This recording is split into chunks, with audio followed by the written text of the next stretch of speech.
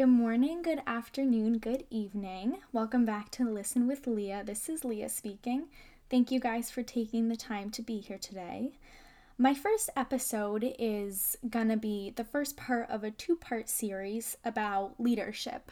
And I think at this point, my generation has a fairly good grasp of what it means to be a good leader and the qualities that a good leader should possess. And so I want to focus more on some real-world applications of leadership. So this can include formal positions of leadership within a school, an organization, or the workplace, or informal positions of leadership that one might just step into when guidance is needed.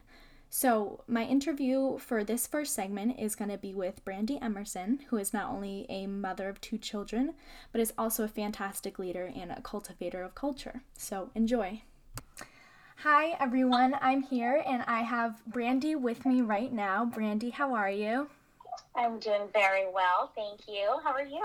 I'm doing well. Thank you so much for being here. Brandy is actually our first guest on the show, so we're just gonna start off by asking you kind of a little bit about your background, your education, and kind of what you do for your job now. Sure, happy to. Thanks so much for inviting me. A little bit about my background. So I am a people leader through and through. I started my career about 17 years ago working in the people space. I've held a number of different roles throughout human resources, traditional human resources, from benefits administration to compensation to talent management and employee relations, and have held increasingly more responsible leadership positions throughout that 17-year period. I've worked in a few different industries. I've worked in nonprofit healthcare. I've worked in for-profit healthcare. I've worked in technology. I've worked in some insurance-related healthcare roles. So it's been great. I think one of the things that I've really loved about the people space is just how dynamic and how purpose-driven the work is. Mm-hmm. And it's been a wonderful career so far. And where do you work now? Sure. So I work for an organization called Mindula Health. And we provide a number of different services, but essentially an easy way to think about it is we provide telehealth services for behavioral health members and patients. And what is your role within your organization? Sure. So I am the Senior Vice President of People and Culture. And what does that entail, would you say? So my role runs the gamut. So I think one of the things that I had mentioned about my background is I've held a number of different positions throughout my career. Some specialized in benefits, some specialized in recruiting and people operations. So the nice thing about my role at Mindula is that I have the opportunity to really dig into all different aspects of people and culture. So it's my responsibility to build a people experience where our team members can thrive and do their best work. At the end of the day, the type of work that we do, our team members are dealing with some pretty heavy things, right? They're caring for people who are going through some of the most difficult life experiences and challenges with mental and behavioral health. So it's important for our people to make sure that they have the tools, they have the resources to be able to do their work and do it in a way that they feel engaged and excited to be part of it. That's fascinating. I really want to focus on kind of the qualities of the leaders in your team, good qualities as well as bad qualities, and kind of this effect that has on like the greater organization. Do you maybe want to talk about some qualities of good leaders that you've seen, and then maybe some qualities of bad leaders? And then from there we can kind of talk about what effects you've seen this have on the rest of the people within the organization and how that's impacted the culture. Yeah, I think I'll start probably with the bad. Yeah. It's a little bit easier to start there. We can talk about the good, and they're so connected. It's tough, right? Because bad leadership can come in so many different forms, and it's so unique to the person and the team. But I think in my sort of people-centered view of the world, I'd say the quality that I find most frustrating in leaders is when they have a general lack of empathy towards others. And I say that mostly because it really does impact the work that I and my team do in order to create that positive experience for people. But essentially leaders who lack empathy essentially disregard the emotional needs of the people around them. And, I think humans are inherently emotional beings and heavily relationship driven. So so I think it's easy, to say, oh, well, that's feelings-based work. And that's not as important to the business as other more traditional specialties. But in my experience, you really see the impact most significantly when you compare the performance of a team that's run by a leader with high emotional intelligence and empathy versus a team that's run by a leader without those qualities. And so when you have those leaders who just truly lack empathy for their teams and just have a hard time sort of putting themselves in that very human place to relate to their people, you start to see that team fall apart, and they're nowhere near as high performing as those who have leaders who run, strong teams and have strong relationships. There was a really, really great book that I read about a year ago. It was written by Daniel Coyle. It's called The Culture Code. Mm-hmm. And there's some fascinating examples of this very thing in action, and just sort of comparing highly functioning teams in a lot of different industries. And those teams that were most successful were led by leaders who had significant empathy for people around them and high emotional intelligence. So I do think they kind of go hand in hand. The good quality leaders are those that listen to their people. They're those that take the time to really get to know, the people around them, that have a full understanding of the operations of their business and really own their craft, but they understand how the human factor impacts their ability to deliver for the business. So I think that there's definitely an overlap there, but I would say, the qualities of a leader, someone who demonstrates high level emotional intelligence, high level of empathy for their people, those are really the leaders that I think end up coming out ahead in the end. Yeah, I definitely agree. I've definitely worked with coaches and even teachers who kind of have a lack of understanding for other priorities, which can be really difficult. And what I want to ask you is how members who aren't necessarily in the leadership position can kind of deal with leaders who maybe lack this sort of empathy. I know sometimes when you disagree with someone who kind of has authority over you, it's kind of hard to find that balance where you're not overstepping your place, but you're also advocating for yourself and getting your needs in. So I was wondering if you had any advice for how to deal with some leaders who maybe lack empathy or other qualities that you seek for in a leader. Absolutely. I think one of the things that, we've all been there. I mean, everyone has a boss. Even the bosses have bosses. Mm-hmm. And so regardless of how far up you get in an organization, I think one of the things that I try to instill in my team, both as a leader, but also I try to, role model for myself as well, it's just being honest. It's very simple. It takes courage sometimes, especially if you're dealing with somebody who has, a position of authority over you. But I think there's a way that you can effectively disagree with somebody who may be in a position of authority, but do it in a way that's honest and respectful, right? I mean, at the end of the day, you may not have the ability to change their decision, but you absolutely have the right to share your thoughts and your feelings on a particular topic. And I think sometimes there's a couple different ways people take it. Sometimes they'll either shut down and they'll just assume that the more senior level leader won't be interested in their opinion, so they won't offer it at all. Mm-hmm. Or in other cases, they might deliver their thoughts or opinion in a way that's argumentative or disrespectful to the senior leader, and then that ends up causing some problems of insubordination and whatnot. But I think there is a middle ground there. You can have an open, honest conversation with a leader and share your thoughts and feelings on something, and do it in a way that's respectful without damaging that relationship. And I've found in my experience as a leader, when my team, has come forward with their concerns, I actually am proud. I'm proud that, because what that shows to me is it shows me that the space is safe for them to do so. And so we've created an environment where that's acceptable and that's okay. And it's actually, it's welcome.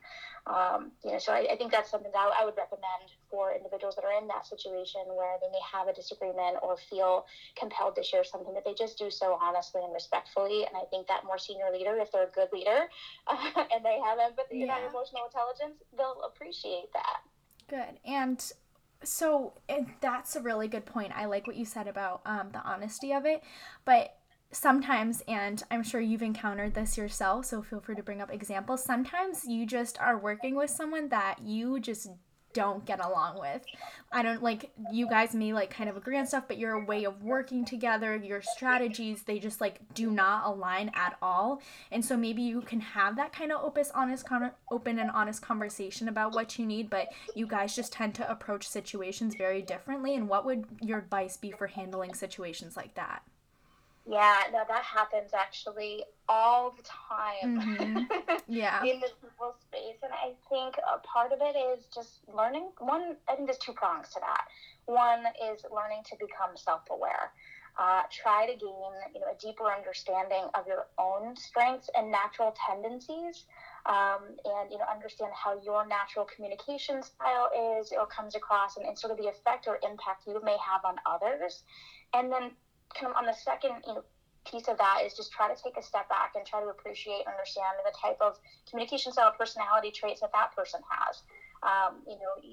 Every single place you'll ever work, every role, you're always going to have, people who have differences in their approach, their communication style, their belief system. But you have to be able to find a way to work together, because if you are always expecting everybody else to sort of cater to your natural style, you're going to find this problem will follow you, as you go, and, from employer to employer. And so you have to be willing to be flexible, learn a lot about yourself and how you can, tweak the way you approach situations, but then also seek to understand the individual that you're working with and what is sort of their natural communication style too. It doesn't mean you're ever going to become best friends at work, right? But you have to be able to develop a relationship where you get the job done in a way that is balancing that level of respect for one another. I would say the sort of the next level of that would be just trying to establish some common ground. An organization's mission and core values are a great way to do that. At the end of the day, you're both there for the same reason. If it's a mission-driven or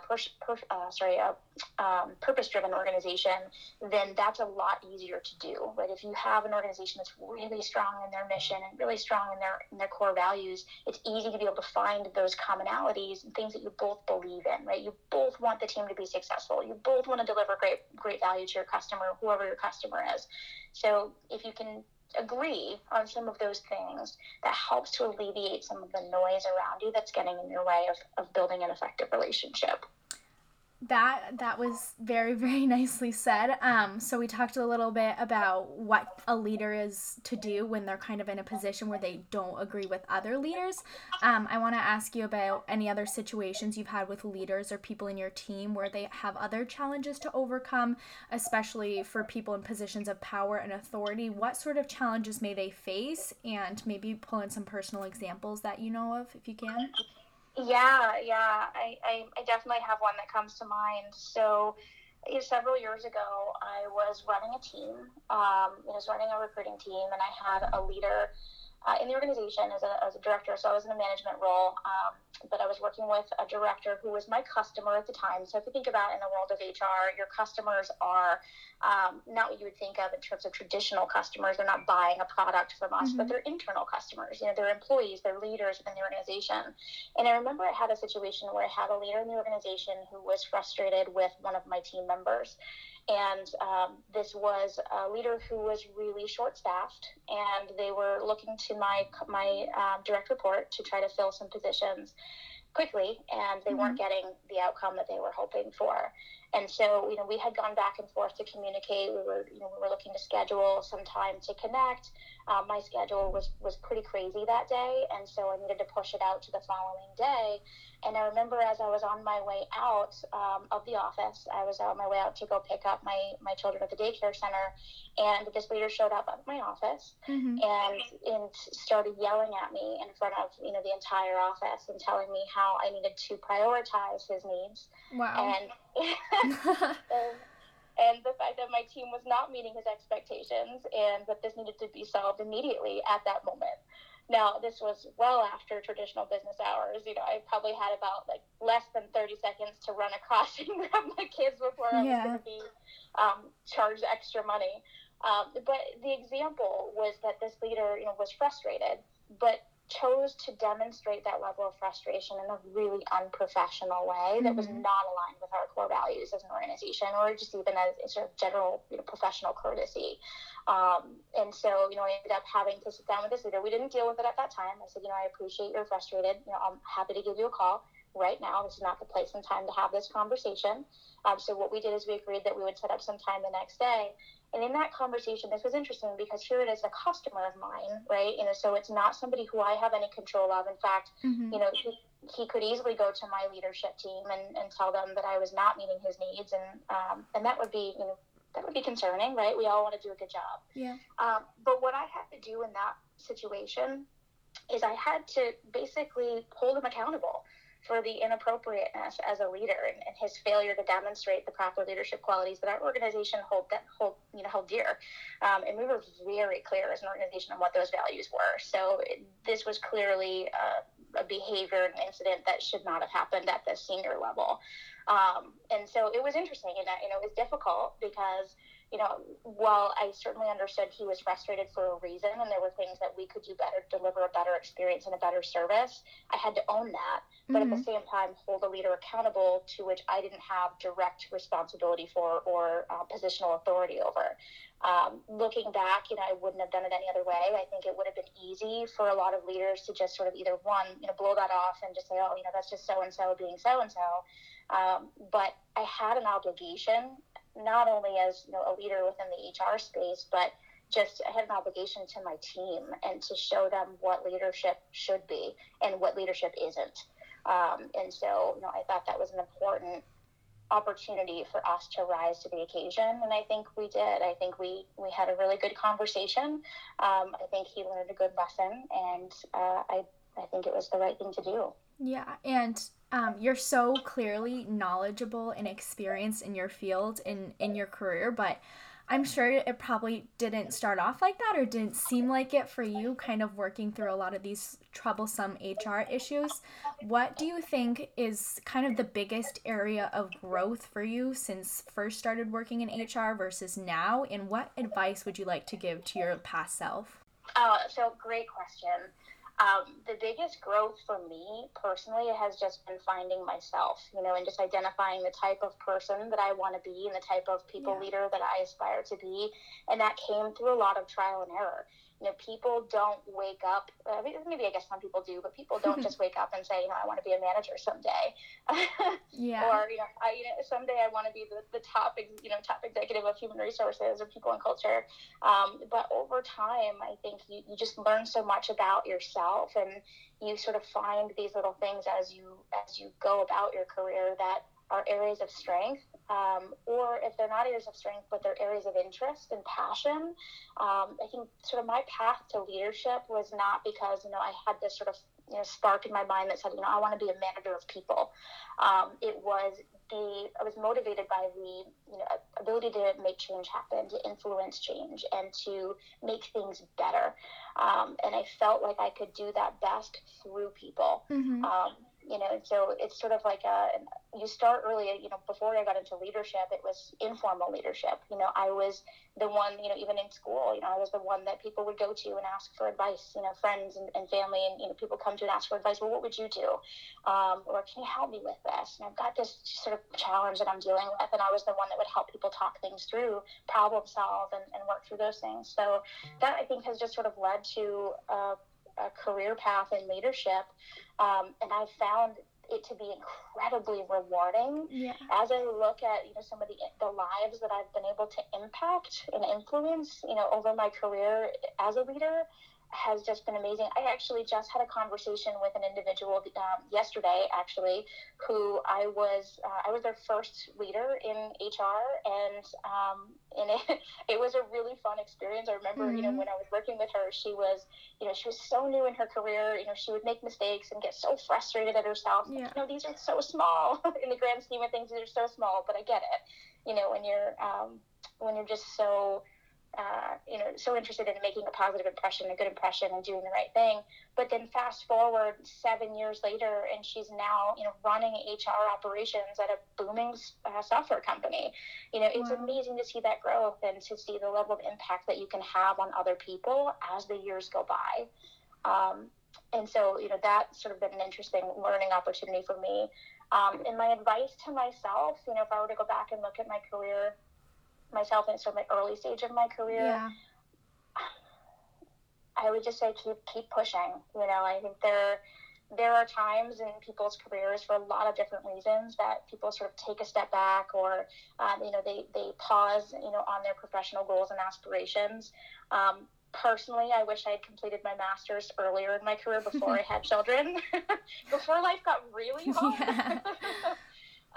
But no one really tells you that. Like, as soon as you graduate and get your undergrad, it's like, oh, thank goodness, you have some breathing room. Yeah. I would have just kept pushing, because once kids come along and you start building a family and a life around them, it's much more difficult. So maybe that's it. I would just say keep pushing and challenging yourself, and don't ever stop. You'll continuously, if you always focus on continuous improvement, there's nothing better, right? Because you're constantly learning, keeps you sharp, keeps you healthy. So yeah, that would be it. Well, that's all I have. I just want to thank you so much for all the information and knowledge that you shared with me. I'm sure the total of 10 listeners that I probably have for this episode are really going to learn something interesting from it as well. So thank you so much, Brandy. Yeah, you're welcome. And actually, one more thing I just wanted to share, go ahead. because you had asked me a little bit about my company, and so I was hoping that we could, just talk a little bit about that. Our mission is to transform behavioral health, through technology, and so we are doing so many amazing things in improving and protecting, our people. And so I'd love for if people are interested to learn a little bit more about careers at our organization, check out our website. It's mindula.com. Some really great, exciting careers out there in the behavioral health field. All right. Well, thank you so much.